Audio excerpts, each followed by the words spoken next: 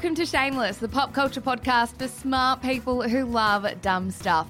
You're joined, as always, by Melbourne writers Michelle Andrews, that would be you, and Zara McDonald, that would be me. I love it when you introduce us like that. Hello, Zara McDonald, and hello, giggling little girl over there, Annabelle Lee. That would be me. Hello, producer Annabelle Lee. Coming up on today's show, what the fuck is going on over at Spotify right now? Rihanna is pregnant, and her announcement was the most Rihanna thing ever. Former TV star Andrew O'Keefe is accused of assaulting a woman again. A belated return of Hot Normie, and then we open the Shameless mailbag. But first, Michelle, how was your week? Guys, sometimes I get onto this microphone and I think I do not have a lot to tell the listeners about my week. Some weeks are a little boring. This last week was boring. Anything but boring. We started things off with a cracking weekend. I actually saw Ash Barty kind of like make history and be the first woman to win an Australian Open final in like 40 years, I think it was. Over 40, yeah. Over 40. I managed to take my mum as well. So it was just one of the best nights for us to spend together. And then early on Monday morning, I was actually up watching the men's tennis final. I get a call from my sister, who at this point was 38 and a little bit weeks pregnant, to say, I think I'm going into labour. I'm going to need you to like pack a bag and make your way kind of to my house. And long story short, by the time I got there, Claire had actually given birth in her driveway in the back seat of their car. It's insane because Claire has a penchant for dramatic labours. Well, she does not do low-key births. Old listeners of the podcast remember her first birth was quite dramatic too.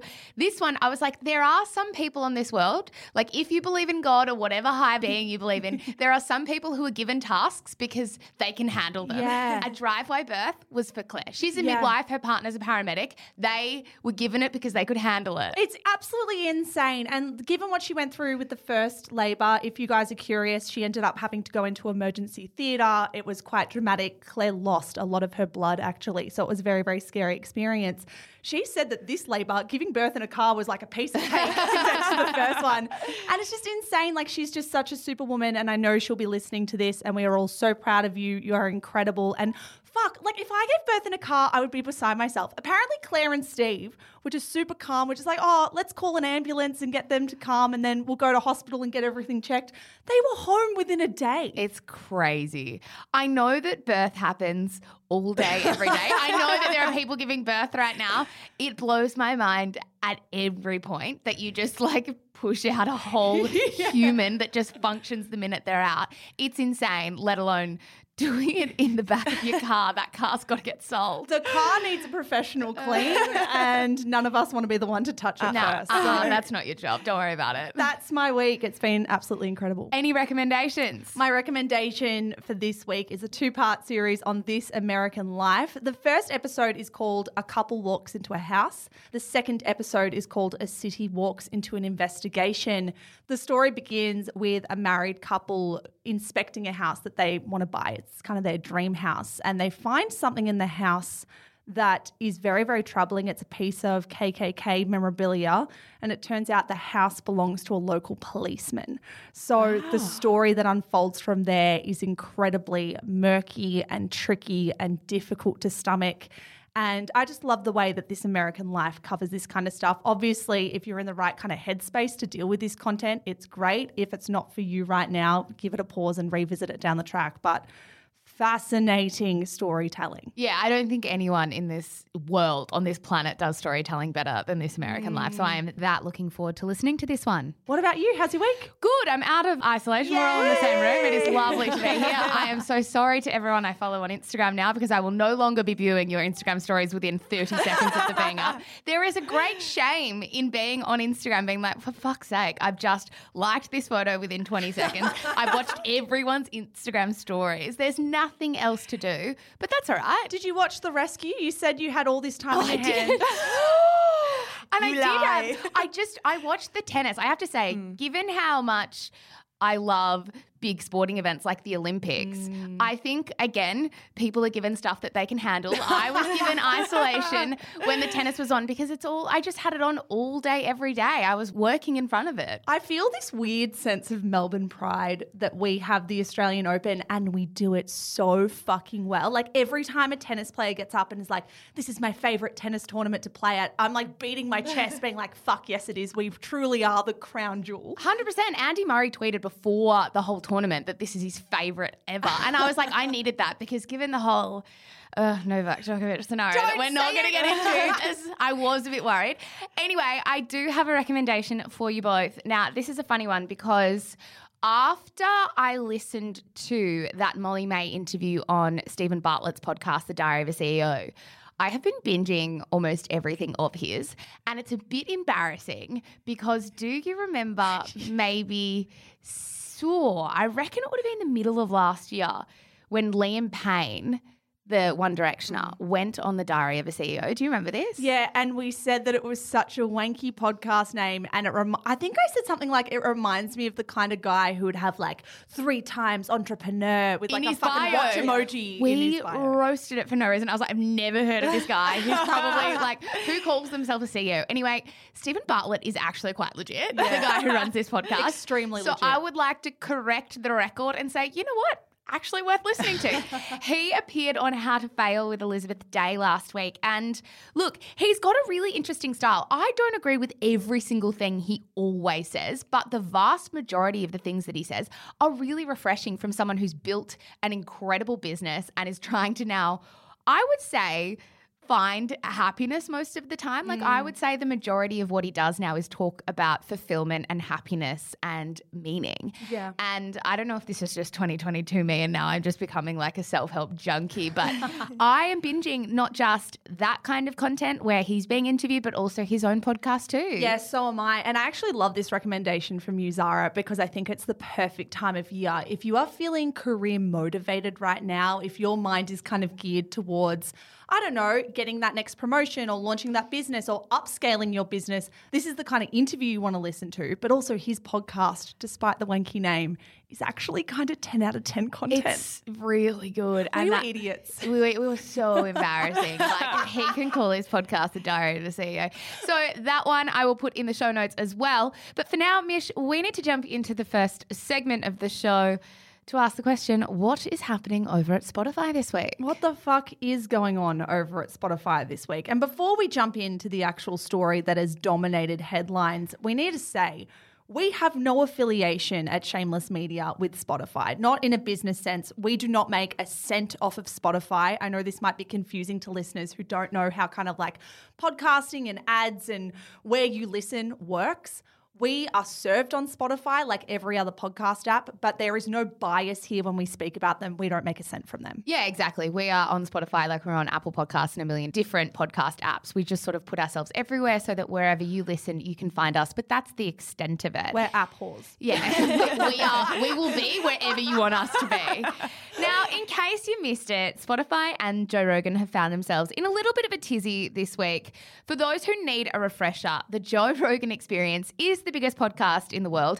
It racks up a reported 190 million downloads a month, which is a lot of downloads, let me tell you that. It was licensed by Spotify in the biggest audio deal in history for a reported $100 million US last year. Now, what was really interesting, and people might remember this, is that when Spotify took the podcast exclusively, they took all the episodes bar about 40-ish, which included everything from interviews with trolls and alt-right commentators like Milo Yiannopoulos, as well as chats with guys like Dave Asprey, who is someone who said he's going to live to 180 years old. So Joe Rogan, as we know, Annabelle's face just then. Eye roll went straight back into your head. You nearly fell off your chair. Annabelle's gone. Someone resus Annabelle. So there's a lot in his history. He has a track record, for sure, of giving rise to conversations that perhaps don't need to be platformed. Well, this is the interesting thing, right? I think we have two very different philosophies at play. The philosophy on Shameless would definitely be not all opinions deserve airtime and deserve a massive platform that gets 190 million downloads a month. Joe Rogan's philosophy is very much all ideas are welcome here. Let's challenge each other. No matter how edgy your idea is, I want to hear it. So listeners can figure out where exactly they sit. Now, given the hypercharged times we have found ourselves living in, an already pretty controversial podcast has now been considered as like extremely controversial. Joe Rogan Experience isn't just something that's on the edge anymore. It is incredibly divisive. And in true Joe Rogan form, he has been seeking out alternative ideas on the COVID-19 pandemic. Yeah, exactly. So this week on Monday, Rolling Stone reported that the 76-year-old rock titan Neil Young got some fans in the room, do I? In fairness to us, there was a hashtag trending during the week, hashtag who is Neil Young, so it wasn't just us. He sent a letter to his management team and his record label saying that Spotify would have to choose between hosting his music and Joe Rogan. Now, his letter was actually inspired by another letter that was signed by 270 scientists, doctors, and other health professionals in January, alleging that Joe Rogan was broadcasting misinformation about COVID-19. So Neil Young goes, yep, I agree with that letter. Hey, Spotify, either you pick me or you pick him. And Spotify said, we pick him. Well, there is $100 million on the table. Yes. Like, I'm sure Neil Young is a great person, but it was kind of like a tiny ant going up against the elephant of Joe Rogan. Yeah, and Neil Young would have known that. He just would have wanted to make a little bit of a splash of his own.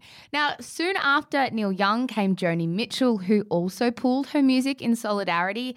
A day later, Brené Brown said she wasn't going to release any new podcast episodes, and I quote, until further notice. Now, Brené Brown releases her podcast exclusively through Spotify, so you can only find her podcasts on Spotify. Even a spokesperson, Mish, for Prince Harry and Meghan's production company had to issue a statement saying, we have continued to express our concerns to Spotify to ensure changes to its platform are made to help address this public health crisis. So again, Meghan and Harry have their exclusive deal with Spotify too. Yeah. Now, this is super interesting because Meghan and Harry have had that Spotify deal for almost 2 years. They have only put out one episode under it. It was a Christmas special in 2020. So 2020. As soon as that came out of my mouth, I was like, 2020. It's all right. Anyway, so look, reading those names, Brené Brown is probably the most significant loss to Spotify. But unfortunately, even the power of those names together probably doesn't even dent what Joe Rogan offers Spotify. To put into context, you might be hearing $190 million a month and going, okay, yeah, it's a decent number, but all these different people combined might try and get up to that. No, there's really nothing else in Joe Rogan's league. And you need to remember, Joe Rogan's episodes are sometimes 3 hours long, and they are able to serve, Spotify is able to serve that many ads in each episode. They would be making absolute astronomical bank off Joe Rogan. You need the likes of Taylor Swift pulling her music to try and compete with Joe Rogan's value to Spotify. And just to put on the record, that was not a request to Taylor Swift to pull her music, because we get into murky territory here. But yeah, I agree with you. I think it is his influence and the amount of money that he can demand. And let's be real here. When you say what he is worth to Spotify, we are really only talking in money terms. His monetary value to Spotify is just completely unparalleled. Yeah. So we know that these people are very upset about COVID-19 misinformation being promulgated on Joe Rogan's podcast. And the particular episodes they are mentioning are actually conversations with two different doctors. One was crucial in actually inventing mRNA vaccines. The other is a cardiologist. Both of those doctors have differing opinions to the mainstream, to their cohort of experts and their peers who are all saying one thing about vaccines and COVID-19. These two particular doctors are saying something else. And I want to be super, super careful when I give this point because I do not want people to confuse what I'm saying or to get the wrong impression. I do not think some episodes of the Joe Rogan Experience are okay. I have issues with a lot of the people that Joe Rogan has interviewed. Most specifically, I do not like the fact that he reaches into alt-right groups and platforms people with very racist, very hate-filled ideas. I hate that about his podcast, and I really do not like the idea that it is so widely supported sometimes. However, if we are sticking to the issue of these two particular podcast episodes that people are so upset about recently, My main question is, what opinions deserve a platform on Joe Rogan Experience? And the main hurdle for me, whenever someone shares an opinion on a podcast, is this person qualified to share the opinion that they have? Is this person considered an expert in their field? And when we bring up these two episodes that have caused this furore, they are actually concerning two people who I would deem experts because they are a cardiologist and a vaccine scientist. So it's an interesting conversation because although we have two experts who are very educated and are very informed in their fields, they are two experts who disagree with about 99% of their peers who are also experts. So we kind of have a situation where if we had all these experts on this particular topic in a room, 997 are saying one thing and 2 or 3 experts are saying another. And how the hell do we deal with that? Yeah, and then a lot of people might turn around to that and say, okay, well then clearly it's a freedom of speech thing because clearly we need to hear from everyone, from all of the experts in the room. And I agree with that to some degree, but then perhaps it's not as much about freedom of speech as it is about privilege of platform, right? Like this is a huge platform and perhaps people like Brené or Joni Mitchell or Neil Young aren't arguing that these experts shouldn't be heard, but that they don't want them to be heard on Joe Rogan because that platform is perhaps not proportionate to how many other people in the community agree with them. And I think it's very easy in these conversations for them to be flattened. I mean, I know we say that with like almost every conversation we have, but I do think bite-sized headlines can really flatten issues because, I think generally we need to know what almost every expert thinks, but make our own decisions about where those opinions should be held and what kind of audiences they should reach. And then some people might say, well, Joe Rogan only has 11 million downloads per episode and that's not even comparable to the mainstream media. But I also think it's about like a qualitative audience rather than a quantitative audience. His listeners are worth more than any other listener, I would say, across the world, any other consumer across the world. So I would say, I probably don't think they do deserve this platform. Yeah, I also think it's the idea of, do I want these experts silenced? No. Do I want to hear from them 100% of the time? No. I want it to somehow be balanced with how their opinions sit in the greater context of their cohort of experts.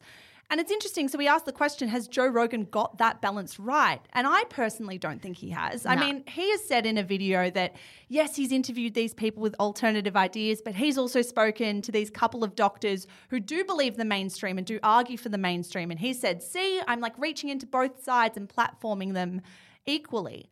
I think that's an issue though, because this isn't a 50-50 debate. This is a probably 99 to 1% debate. And should we argue that he balances that with how he presents it to his audience? It's not a he said, or she said. It is a he said and 1,000 others said. Yeah, exactly. And that needs to be depicted. And I think Joe Rogan sometimes fails to do that because he's so intent on delivering information in the most entertaining, engaging, outlandish, controversial way because that's what gets listeners. Exactly. Now, in response to this, Spotify had to announce a new approach to dealing with COVID information, with Spotify CEO Daniel Ek announcing some policy changes. He said the platform was working to add a content advisory to any podcast that includes a discussion about COVID. I'm very intrigued about what it will take for someone like Brené to come back, because I don't think Brené Brown can come back only on the proviso that Joe Rogan gets dumped. Like, Brené Brown will never release another episode if that's the case. But I wonder what her internal parameters are to come back and what she deems appropriate or an appropriate response from Spotify. Yeah, and I think anyone waiting for Spotify to remove Joe Rogan is kind of waiting for the sky to fall. I just do not think it's going to happen. One tweet that really took my interest was actually from New York Times reporter Matthew Rosenberg, who wrote, Joe Rogan is what he is. We in the media might want to spend more time thinking about why so many people trust him instead of us. Coming up after the break, Rihanna is pregnant, new charges are laid against former television star Andrew O'Keefe, and we open the Shameless mailbag for the first time of 2022. But first, a word from today's sponsor. And now it's time for the quick and dirty. As always, we bring you the top 5 stories from the rough and tumble of the celebrity and pop culture news cycle. Zara officially free from COVID. McDonald, what have you got for me? Yeah, these aren't getting very creative, are they? My first story, Rihanna lets the world know she's pregnant in the most Rihanna way possible. That is from The Guardian, and I know probably no one missed this. Riri is pregnant. She's pregnant, and she announced the news by being photographed out and about in New York over the weekend in photos taken by photographer Miles Diggs. Yeah, exactly. I loved this sort of snippet of copy from The Guardian, who wrote, walking the streets of Harlem, where Rocky grew up, in a snowstorm, wearing a hot pink archive Chanel coat, fastened with a single button and a Kristen LaCroix necklace draped over her bare stomach, in what can only be described as the most Rihanna way to let the world know she is expecting a baby. It was all of it. The pink coat, the snowstorm, them posing where he grew up, all of it. It's great. And when we're saying him, we mean ASAP Sorry. Rocky. Oh my God, we haven't even mentioned ASAP. We just have Rocky here. You did just be like, anyway, streets of Harlem where Rocky grew up. And I was be like, we haven't introduced him. But yes, of course, Rihanna and ASAP Rocky have been together since November 2020. They have been friends for a long time as well. So it's really not surprising that by the beginning of 2022, they're welcoming a baby together. I mean, they've known each other for so long. They've spoken so highly of each other. And I just fucking love it. I love it a lot. I am also very intrigued by the fact that I'd never really checked how old Rihanna was or is. I'd never Googled, how old is Rihanna? She's just someone I've never thought of. Me neither. She's 33, which in many ways blew my mind because I was like, she has done a lifetime in 15 years. Massively. She's literally done so much. People might remember back in May, ASAP Rocky did talk to GQ about his romance with Rihanna, calling her the love of his life. When he was actually asked what it was like to be in a relationship, he said, so much better when you got the one. She amounts to probably like a million of the other ones. I think when you know she is the one. Stop. Rocky. It's so cute. Yeah, they clearly know. They do. Now, some fans did make the point that they're hoping the baby is called Album because they have been waiting for an album from Rihanna. That is the silliest thing I've ever heard. Well, poor... Take it back.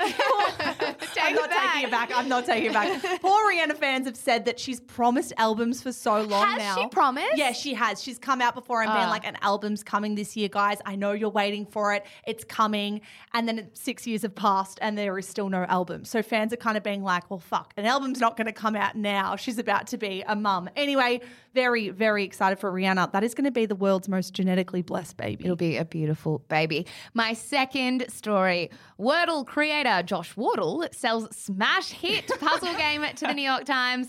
That is from The Australian, and it turns out I'm not the only one in the country that says smash hit. Yeah, you and The Australian, such cool entities. Two peas in a pod.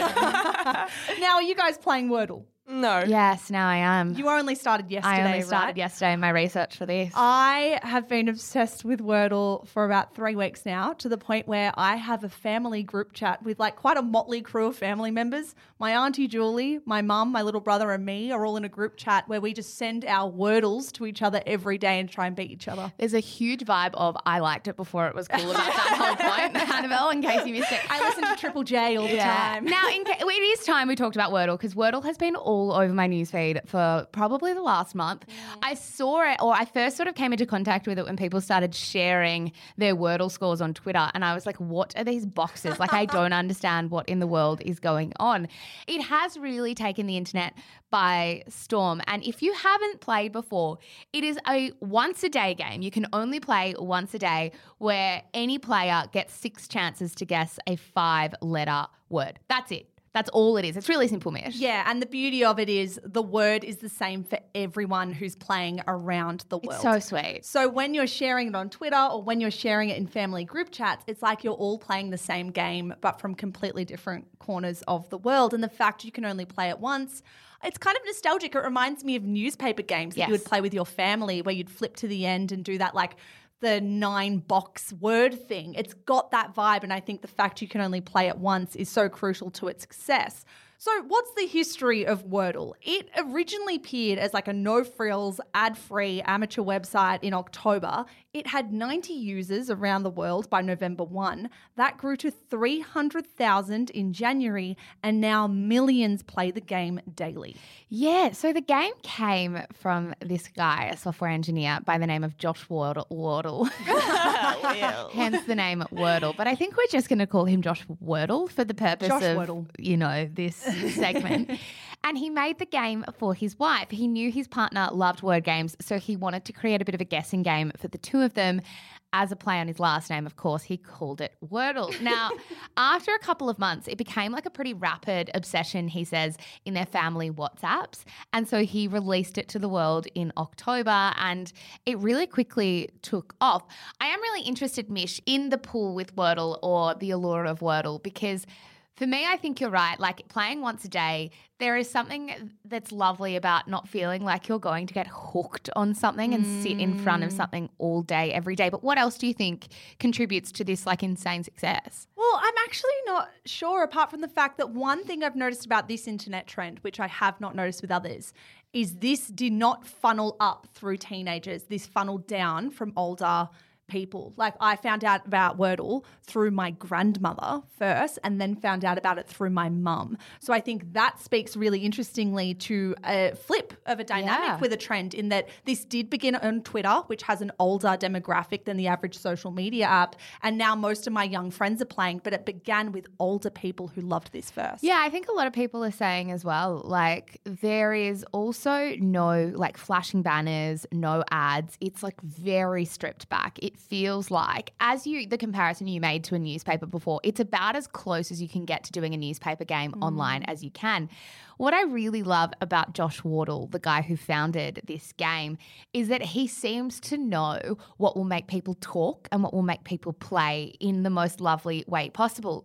In 2015, he actually created this game called The Button that went really viral. Now, I wasn't playing it. I hadn't heard of it. I've never heard of this either. No, but it's really, really interesting. So The Button was like this kind of social experiment that he dropped on Reddit on April Fool's Day in 2015. And it was just a button that was a 60-second countdown.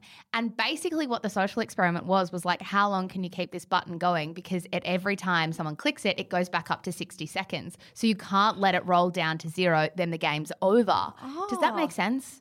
You're both looking at me like it makes no sense. I get it. I desperately want to tell you it makes sense. No, but it's there's all right. We got nothing time. going on. We got time. Let's sit. So it's a button on Reddit. Yes. And everyone has access to the same button. Yeah, everyone has access to the same button, but people can only click it once. So if you want to save the button from sort of falling to zero, you click it and then it goes back up to 60 seconds. And you constantly need new people to find the button so they also keep Yes. Teamwork. It was a lot like teamwork. People were creating like subreddit forums on this. People were talking. There were like other websites built out to work out at what point the button was at so that someone could click it. Congratulations, you did Well explain done. that. And so the button lasted about 3 months. It lasted until June 5 at 2015. And that was the first time that no user actually pressed the button and it hit zero.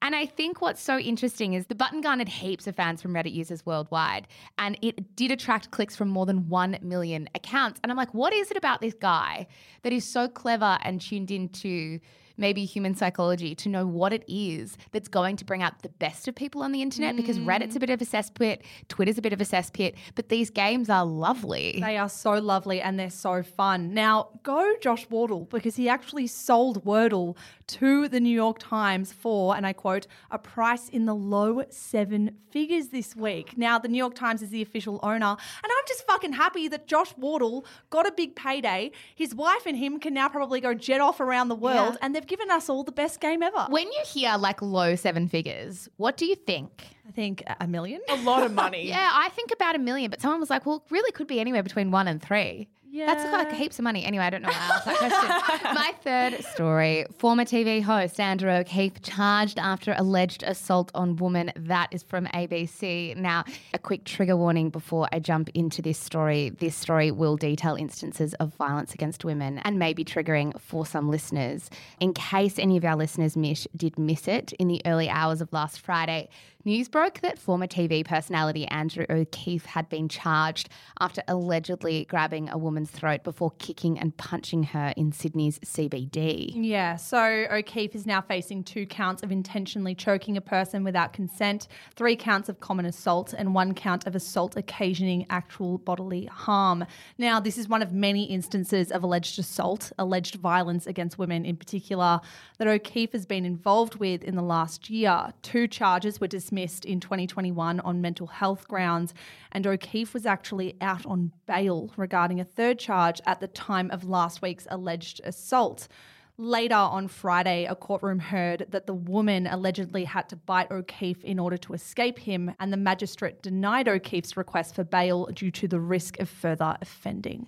I think what is really eerie about this story and the stories that have come before it when it comes to the allegations levelled at Andrew O'Keefe is the former Channel 7 presenter, who is really widely known for hosting Deal or No Deal and then Sunrise and The Chase, was chair of domestic violence charity White Ribbon when it was established in 2007 right up to 2019. In 2008, he was appointed to the inaugural meeting of the National Council to Reduce Violence Against Women and Children. It's just a troubling allegation, troubling story altogether, and it's probably all we can say until the court case eventually runs its course. Yeah, it's very difficult to make sense of a lot of this, and our hearts go out to anyone affected by it. Yeah, my fourth story. We just copped the wildest DM about Batchy, and apparently the franchise has been totally revamped. That is from Pedestrian. What a story. What a story. You guys might have missed this one. I feel like it kind of flew under the radar a little bit, but you picked up on it, Zara. And basically what happened is Pedestrian received a DM from a reader who is actually claiming to be behind the scenes on The Bachelor and working in production. That source said that things are happening a little differently this year. In their message to Pedestrian, they wrote, "I've heard from good authority that there's only going to be one season of Batch this year, and it's going to have a male and female lead, meaning there is going to be a mansion of guys and girls coexisting just like Brooke's season." Now, the source also claimed that it is being filmed in the Gold Coast this year as they are attempting to, and I quote, refresh the series. Now, people might be listening to this saying, well, this is just an unnamed source in someone's random inbox. Why are we giving it any kind of airtime? And we're giving it airtime because it actually probably could be true. The reason for that is last month, the official Bachelor Facebook page dropped a call out for both single men and women to apply for the next season of The Bachelor. The call out read, "Are you searching for that special someone but just can't seem to find them? The Bachelor is back with a whole new look for 2022 and we are looking for single men and women who are looking for the love of their life." Pedestrian reached out to Channel 10, who replied, "Trying to fit a square peg into a round hole is so 2020. Love is love, and we look forward to casting our next Bachelor, whoever they may be." I love how seriously they take this. What is that statement? I read that and I was like, is that a troll? Is that a real statement? Trying to fit a square peg into a round hole is so 2020. I mean, I think, you know what? This makes the most sense out of anything for me. I think this is probably true because we have said lots of times on this mic that The Bachelor is really struggling. Ratings are struggling. They've tried lots of different things. And maybe this is just like their last-ditch effort. I agree. They've been taking too many bites at the same cherry in previous years. Like Bachelor in Paradise really ran its course. The Bachelorette ratings have been really struggling. So to combine the power of Bachelor and Bachelorette in one season and get one big bite of the cherry might be the smartest thing they could do. Annabelle, interested in going on? I wonder. Wait, what? Wait, what did you say? I said interested in going on. No. I was following my own train of thought. I was not listening to you. You weren't listening to me at all. What were you going to say? I was going to say, I wonder how much time the male and female leads spend together and whether there's a chance they could fall in love. If they are finding two eligible Bachelor and Bachelorettes, what's to say they're not going to fall for each other? This could be an absolute clusterfuck of a season, and That's I'm what so they ready want. for it. Anyway, back to you. You're not interested? I'm not interested, but I'm not interested. What do you mean? Wait. Okay, if The Bachelor was like, I was going to say Steve Carell, someone that I was like, oh my God. Like, this is my only opportunity to meet them. You could be Bachelorette, though. You don't need to be one of the contestants. You're single, you're beautiful, you're charismatic and media trained. Channel 10, if you're listening. If you're listening. I think not, but I love you anyway. If you're not interested, also, you're not interested. It's just a fun little combo we're having. Respectful bosses. Yeah, just, whatever makes you comfortable, girl. My fifth story, she is just like us. Zac Efron's ex-girlfriend, Vanessa Valadares, wears a bikini top as she enjoys a sausage sizzle at Bunnings with her Byron Bay artist boyfriend, Todd Clare. That is from the Daily Mail, obviously. I don't know what other news publication is making note of a sausage and a bikini top in the same headline.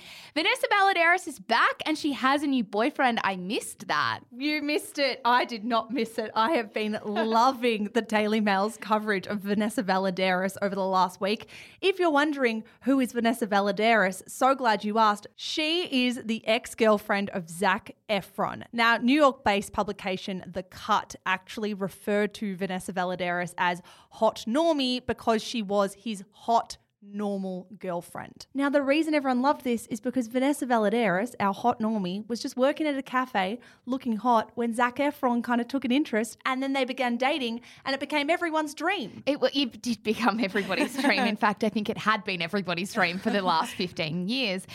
Now, after months of silence from Vanessa Valadares, not that she's ever actually spoken to the media, ever, as far as I'm concerned anyway, we have seen her pop back up in pap photos all across Byron Bay because she does have a new boyfriend. As we said, he is a Byron Bay artist. That sounds very her, if I was to say what is very her.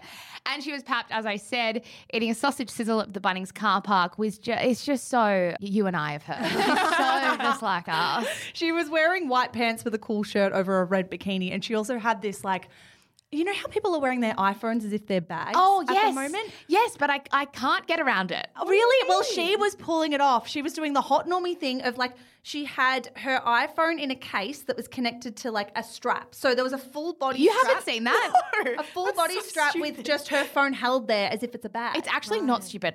Let me just argue actually against myself for a second. Think about like going to a festival or something. She realises having not been to a festival in about 3 years and like not wanting to hold your phone. But don't you need to bring other things? I would just wear a little bag. To Yeah, put no, my I'm keys realising in. that. Yeah. Do you? Because you literally just told us your ID's in the back of your phone case. You've got Apple Pay on your phone. What do you need that's I not don't on need your anything. phone? Everything's apart from A my key. ID. IDs should be on our phones. I don't understand why I can have my back certificate, my bank card, everything, but not my Oh, ID. in your Apple Wallet. Yeah, I don't know who this is a petition to. Josh Waddle. Josh Wardle, can you do it? Anyway, that is all I've got for you. Thank you so much. You've got mail. Yes. Those are very powerful words. All right, guys, we are back. It is officially time to open the shameless mailbag. Annabelle, are you ready to read out today's submission? I am. This one is juicy. It reads, "Hi, shameless ladies. I'm hoping you can help me muddle my way through my complicated feelings for my little sister. You see, late last year, my sister, let's call her Nikki, decided she wanted to be TikTok famous. Almost overnight, she started filming and curating TikTok videos every day and began obsessively talking about how many views each video would get. She also started paying more attention to how she looks, what her hair and makeup looks like, or what she's wearing than she did before. She's trying to sell an aspirational lifestyle with her account dripping in money I'm not even sure she has. For a while, nothing really happened, but then out of nowhere, her account started blowing up. Now, she's seriously considering dropping out of university to do TikTok full time. I wish I had a better way of wording this, but I'm starting to find her and her career choice extremely irritating. Every day has become about what she's eating, what brand she's wearing, and what angles and lighting her videos are shot at. It feels inane, superficial, and self-interested. I've caught myself feeling negatively about the whole thing and am struggling to contain my annoyance.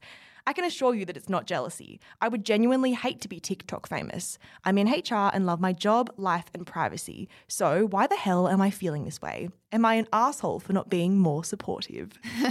Oh. I mean, this is so interesting because I think it's an interesting thing to observe watching someone you know try to build a following on social media because it never looks particularly seamless when people are starting out. Like, that's how every influencer has to start out, talking to the camera as if they have an audience as they're trying to build one. But it does seem like we reserve the biggest eye roll for the people, not who are influencers, but for the people who are trying to become them. Yeah, and it's an interesting one as well because I noticed, Annabelle, as you were reading that out, this submission and this listener wrote about her little sister trying to become TikTok famous instead of a TikTok creator or a TikTok influencer. And I think that choice of wording reveals a lot, right? Yeah. It's like this sister is looking at her little sister and going, oh, well, you just want fame, you just want notoriety, you just want eyeballs on the stuff you do. And yes, part of that's true. Like, influencing does require eyeballs and it does require attention. But the focus on the fame aspect might ignore the creative aspects or the content aspects that could be going on behind the scenes. Yeah, I totally agree with that. And I think it's one of those conversations about how do we consider people that might actively chase fame, whether or not this listener's little sister is doing it for fame or doing it because she feels fulfilled. I mean, right now it's kind of redundant because the sister at least thinks that she's chasing fame, right? And I think we're very snarky to people who chase fame, and I put myself in that category. I think I've probably eye-rolled before at people who I can see are actively chasing it out like it's the only thing they want. And then I'm like, I have to always check myself to be like, why are any of us any better than these people just because we might not want it? Like, what is so ugly about wanting that in your life? I have to unpack that in myself because, yeah, maybe it might point to a little bit of ego. Maybe it might point to a little bit of vanity. But again, as is a point I've made on the show before, if that's not hurting anyone, who cares? yeah. Yeah, it's such an interesting one because I was actually watching an episode of Real Housewives of Beverly Hills this week where one of the women on the show, her name's Lisa Rinna, she was being introduced to the show because the season I'm currently watching was her first season. So the audience needed to meet her. And one of the first things she said about herself is, you need to know that I love fame. I am famous. I've been famous for a long time and I fucking love it. I'm not going to apologize for it. I love attention. Yes, some people might have some thoughts about that, but that's just me. That's just Lisa. And I watched it being like, that is so friggin' refreshing. Yeah. It's so refreshing to see someone be like, hell yeah, I enjoy the sugary aspects of my life and I like the fact that people like me and want to know about what I get up to day to day. It's candid and it kind of cuts through the bullshit that we see from a lot of celebrities probably. Like a lot of celebrities do court that attention and do seek that limelight while simultaneously trying to say that they don't want any of that. Like we know people do love fame. Yeah. Yes, I think people do. I mean, I also think that we also hear from some celebrities that aspects of fame are very difficult, but it would be really refreshing to hear a quote like that, to be like, fuck yeah, this is what I want. Yeah. But it's also like we don't live in a world where we let people say that very often. Like if this listener is already a little bit resentful just watching from afar, as if that's the environment where the sister or the person who is becoming TikTok famous has any sort of power to be like, but this is what I want. Like I am chasing the fame. Yes, you're accusing me of doing exactly what I want. The concept of what is and what isn't shallow to me is very interesting because what I'm gleaning from this submission, and I wonder if you agree with this, is that the little sister is pursuing a type of fame on TikTok that is maybe rooted in money, clothes, eating out. It's like aspiration on steroids and that she's spending all this money that she's not even sure she has.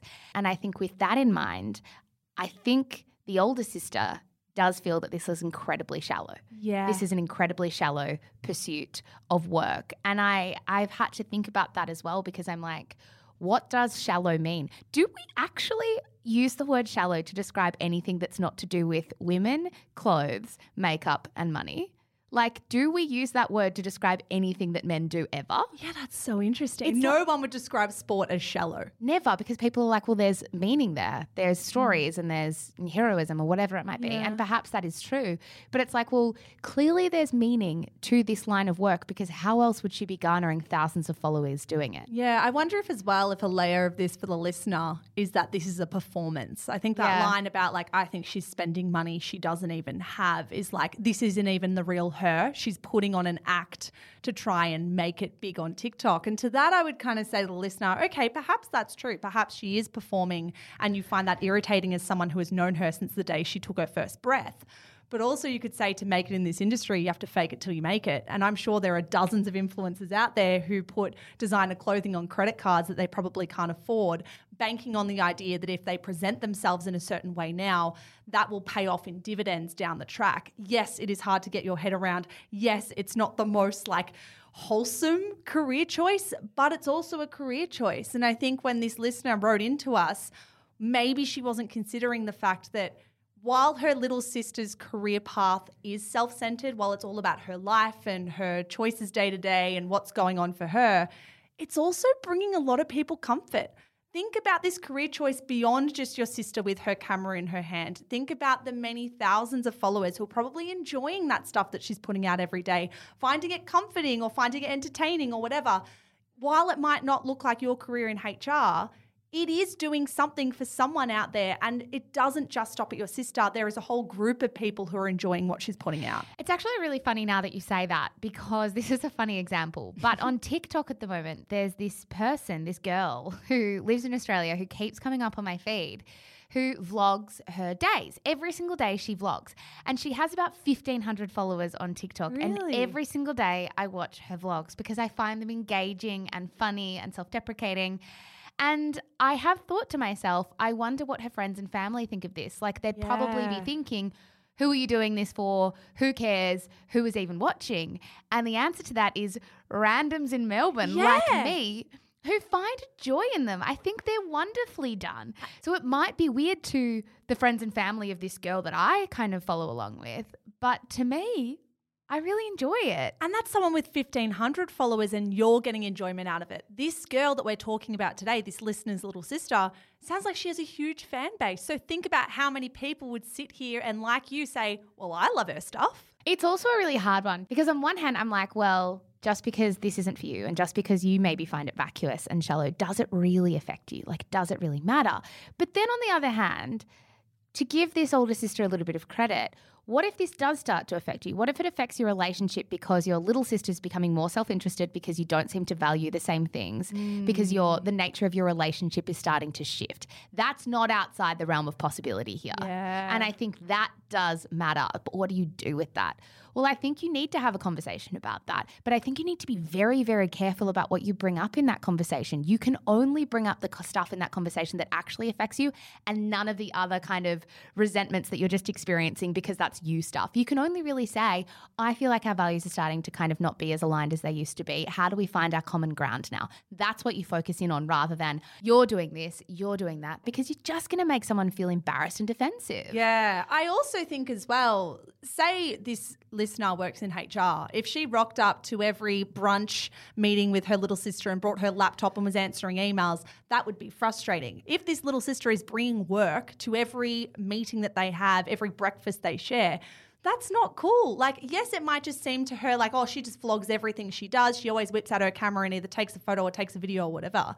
You can say as her older sister, that's your work now and that's fine to be your work, but don't bring your work into our family relationship. Leave your work at home, vlog other things. I don't want that to be something that infiltrates our thing, because if you're making that your work, that's your work and you need to sanitize that from your private life. I think when I read this, I was like, I wonder what I would be like as the older sister, because if I was the older sister, I would probably maybe have similar feelings. And so for that reason, I don't think they're ugly feelings. I think they're natural feelings, but I do think a lot of this is your shit, to be totally honest with you, in the same way that it would be mine.